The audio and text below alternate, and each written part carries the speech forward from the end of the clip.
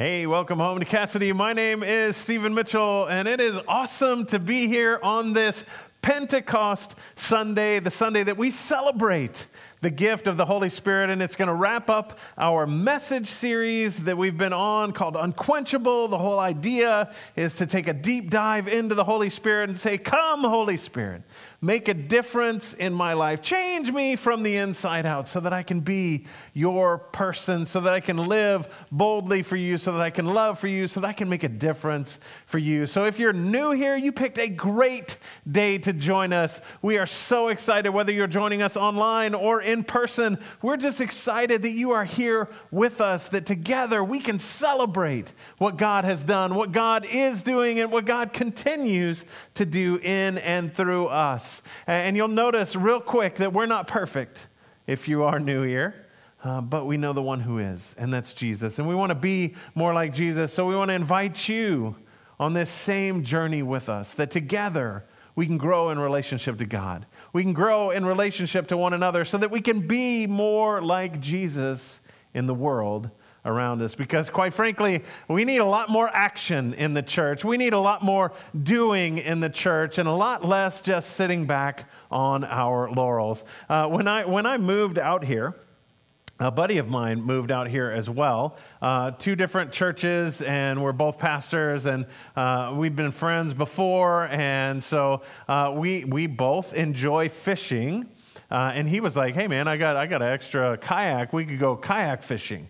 And I'm like, "Yeah, that sounds amazing. Let's go kayak fishing." So we went kayak fishing, and while we're kayak fishing, he breaks out this rod that is for it's just different than what I had seen before.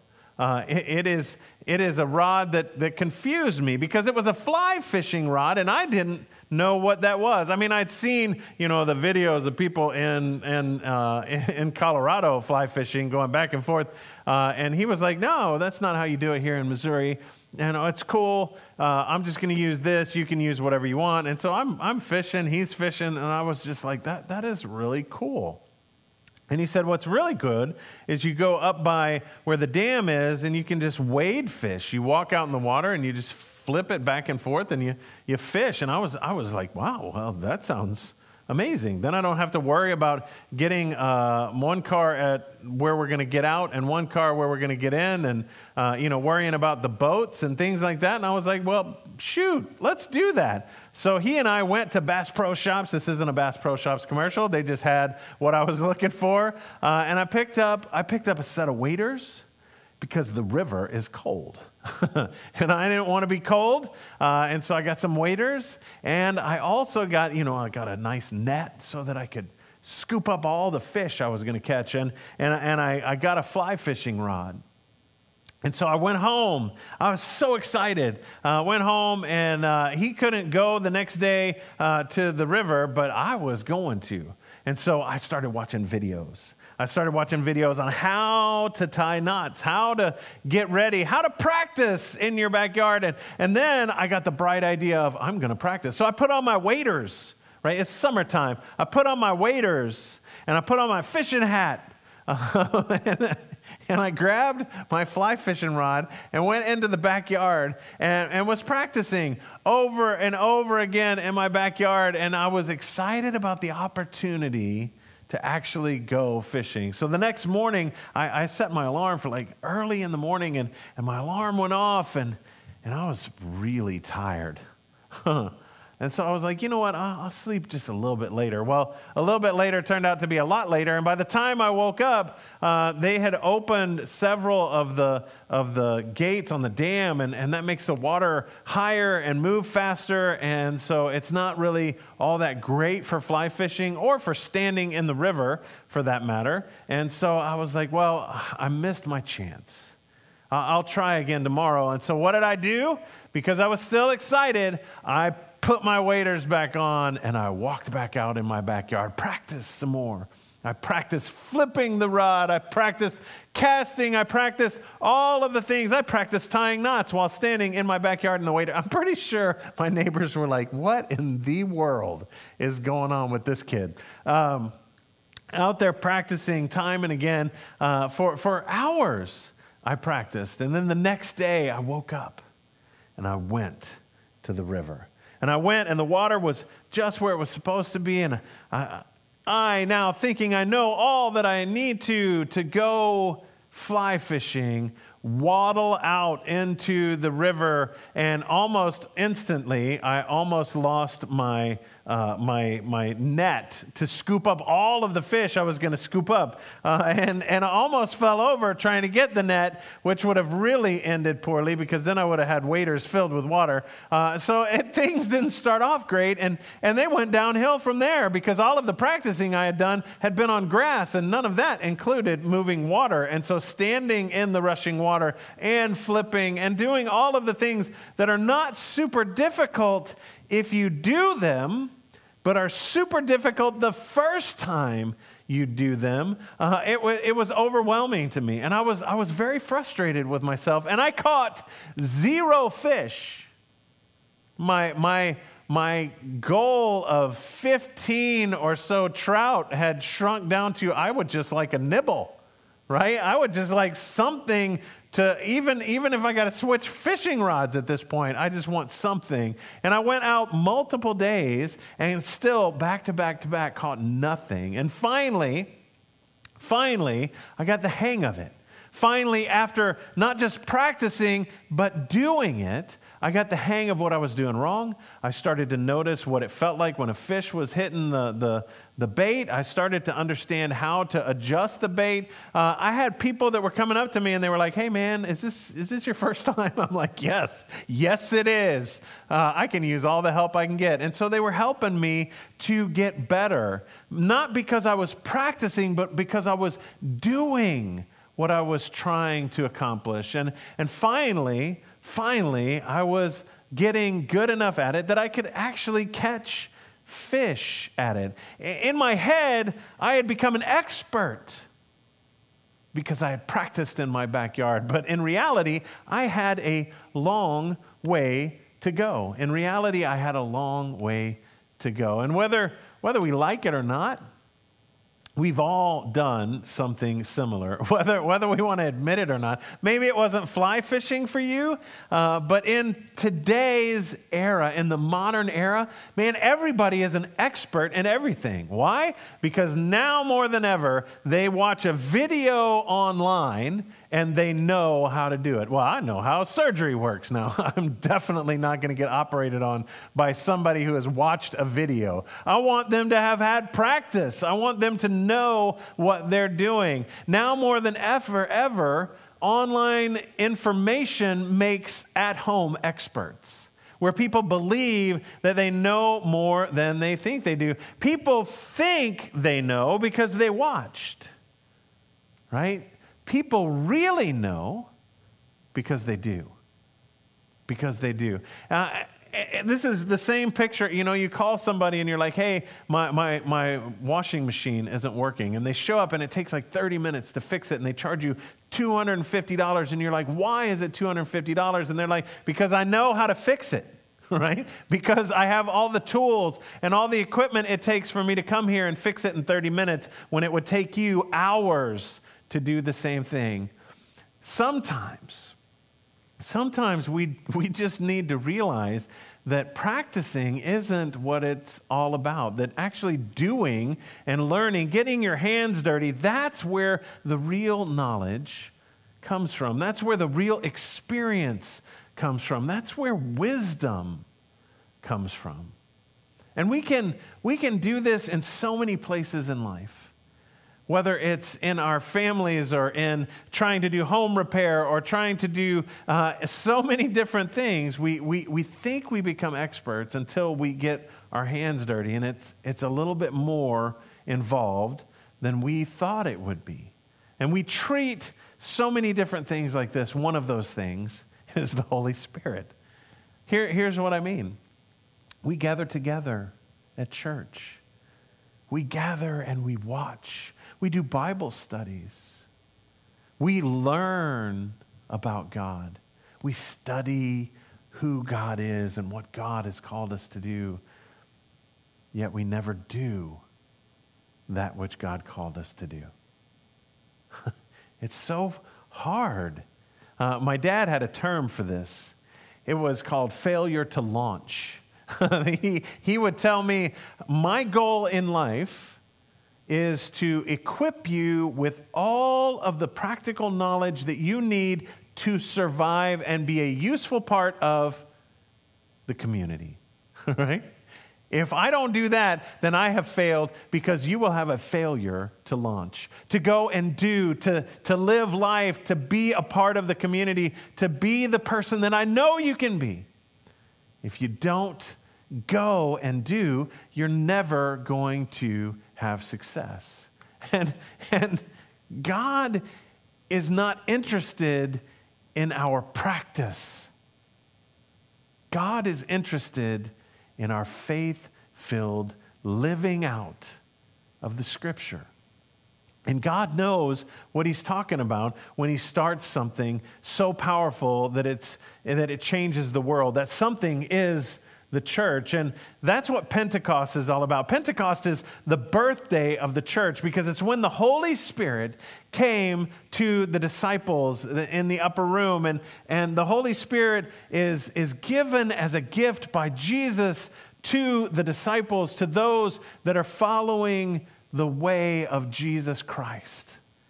And they come to life in Jesus, and it changes everything. God knows how to launch a thing. It says this in Acts chapter 2, when the day of Pentecost came, they were all together in one place. I said Pentecost is the first of the birthday of the church. Sorry. But it comes from a little bit more information. You see, Pentecost actually means 50 days. It's Greek for 50 days. Pentecost was already a Jewish holiday, and it was 50 days after Passover. For the Jews, it's the festival of weeks, or Shavuot. And what the Jews celebrate, it's one of the feasts where it was a pilgrimage feast. If you were able, you should come to Jerusalem to celebrate, because what are we celebrating? We are celebrating the gift of the law, that God gave the law. You see, in the Old Testament, we see in Exodus, the children of Israel are in captivity in Egypt, and God liberates them and brings them out of captivity. This is the festival that they celebrate at Passover. And then 50 days later, while surrounding Mount Sinai, Moses brings the law. The law, the gift of the law that God has given to His people.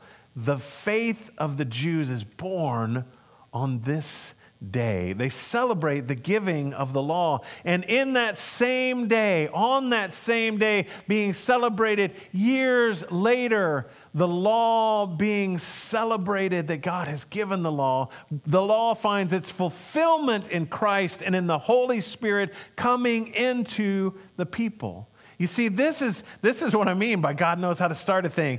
God is using the same day that they celebrate the gift of the law, the birth of the Jewish faith, to bring that faith to fulfillment in Jesus Christ. And the Holy Spirit comes into the world so that people may be filled up by God, so that they can go into the world and do. It says this, suddenly a sound like the blowing of a violent wind came from heaven and filled the whole house where they were sitting. You see, in church tradition, the disciples went back to the upper room. They were in the same room where Jesus had given His Last Supper, where He had washed their feet, where He had told them that I'm going to go and prepare a place for you, when He had tried to give them all of the heads up that they could have before His execution and then His resurrection. And while they are sitting around in this upper room, wind comes into the room as if from heaven. And the cool thing is, the Greek word for wind is pneuma. And the Hebrew word for wind is ruach. It's this idea of wind or spirit from heaven. The authors want you to understand this isn't just a windy day that comes in through the windows. This is God's Spirit moving into the space. That it came from heaven, sent by God so that it could fill those in the upper room, so that it could prepare them in that instant to go into the world. They saw what seemed to be tongues of fire that separated and came to rest on each of them.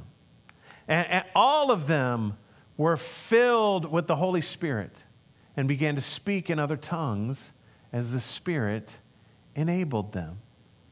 This is a very visual moment, friends. Like, in this moment, there's this wind that is whipping up, and they can hear it as if it's coming from heaven. And then they see the Spirit of God as if in tongues of fire that are lighting over each and every person's head. This is the power of God being revealed in a powerful and profound way. God's Spirit made manifest in the world, given as a gift to those who follow Christ. And what did they do? Did they sit around and study it? Did they think deeply? What does the gift of the Holy Spirit mean? Did they ponder the possibilities of what this might entail? Nope. What did they do? They poured out of the house so that they might share the gospel. They were so filled up by the power of the Holy Spirit that they had to do. They had to go into the world. They had to share with others what God had just done to them, that they had been transformed. A moment ago, they were one way, locked and fearful in an upper room, and now they were breaking out of that room to share the gospel. Why? Because the Spirit of God was upon them, and they could not sit idly by. Acts continues and says this: Now there were staying in Jerusalem God-fearing Jews from every nation under heaven. And when they heard this sound, not the sound of the wind, not the sound of the presence of the Holy Spirit, but the sound of the disciples speaking in different languages, a crowd came together in bewilderment, because each one heard their own language being spoken. Utterly amazed, they asked, "Aren't all these who are speaking Galileans?" They still had an accent, even though they were speaking in different languages. Then how is it that each of us hears them in our own language? Because they shouldn't know all of these languages. Parthians and Medes and Elamites, residents of Mesopotamia, Judea and Cappadocia, Pontus and Asia, Phrygia, Pamphylia, and Egypt, and the parts of Libya near Cyrene, visitors from Rome, both Jews and converts to Judaism, Cretans and Arabs. We hear them declaring the wonders of God in our own tongue. Amazed and perplexed, they asked one another, What does this mean? You see, years before, at the Tower of Babel, humanity decided that they were going to be equal to God and build a tower that was so high that they would be in the heavens with God. And God scrambled their language and sent them in different ways. And in this moment in Jerusalem, the disciples filled with the Holy Spirit, God undoes the curse of Babel so that all can hear not the pride of humanity cheering itself on, but instead can hear the gift of God, the good news that Christ has come, Christ has died, and Christ is now raised, and we can have new life in Jesus Christ. God empowers, and the followers go. It's such a scene Such a scene is unfolding. So many crazy moments in this that some people were confused. Some, however, made fun of them, the disciples, and said, this is my favorite part, they have had too much wine. Those guys are drunk. The Spirit comes, they act, and it's so powerful that when they were accused of having too much wine, because why? Because what else could explain what's going on? How is it that this is happening? Oh, they must be drunk. And my thought is this: when was the last time that you were so crazy about Jesus that people thought you were drunk? Woo! When was the last time that you were so head over heels in love with Jesus that people were like, what is going on with this person? No bottling up Jesus. They're not capping him up. They're not putting him in a box. They're not cutting the Spirit off. Talk about unquenchable. They were on fire, literally, by the Spirit of God. The Spirit came and they acted. And friends, that same Spirit is here for us today. The Spirit that moves us into the realm of God so that we can work to build the kingdom by sharing the good news. God gives us the gift of His Holy Spirit, not so that we can be secure in our own salvation, but so that we can be a part of what God is doing. The gift of the Spirit that calls us to action. The gift of the Spirit that empowers us to live for Christ. The gift of the Spirit that illuminates our minds and gives us the mind of Christ. The gift of the Spirit that allows us to be the church of Christ so that we can go and be the people that God has called us to be. And so how do we embrace the Spirit? How do we live for the Spirit? In the words of 90s advertising, just do it. Just do it. You don't have to sit idly by and think about it. You don't have to ponder it. You don't have to learn Greek or Hebrew. You don't have to struggle to understand what God is calling you to do. You just need to go and act for Jesus. Don't stand still.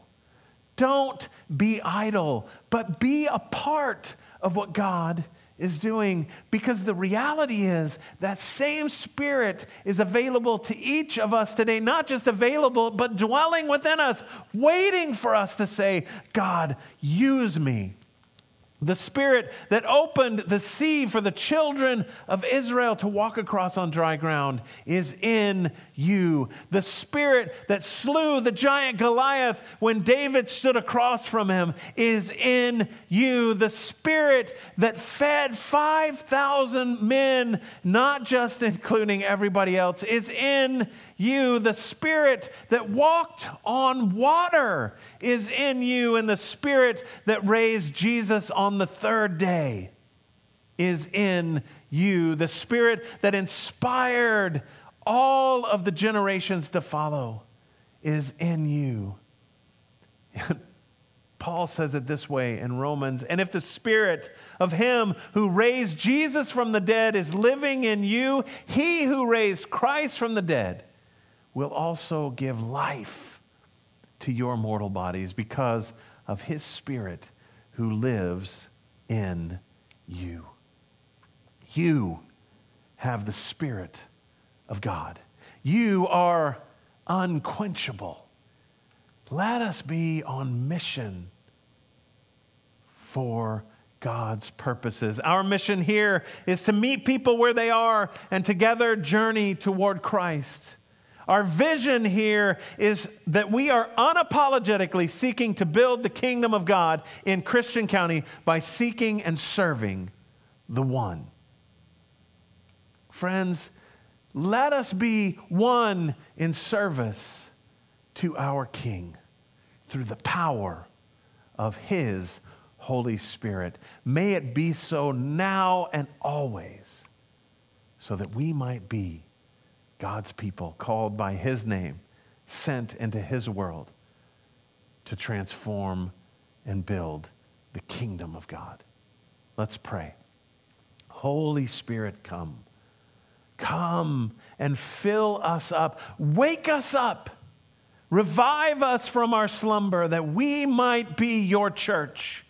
Not a church of studiers, but a church of doers, because we know the Word of God and we live the Word of God. And help us to be your people called by your name, inspired by the power of your Holy Spirit, that we might go from this place and be accused of being crazy for Jesus, that we might share your love and grace, that we might make a radical difference for Jesus Christ. We pray this in the name of God the Father, God the Son, and God the Holy Spirit. And all of us agreed and said, amen.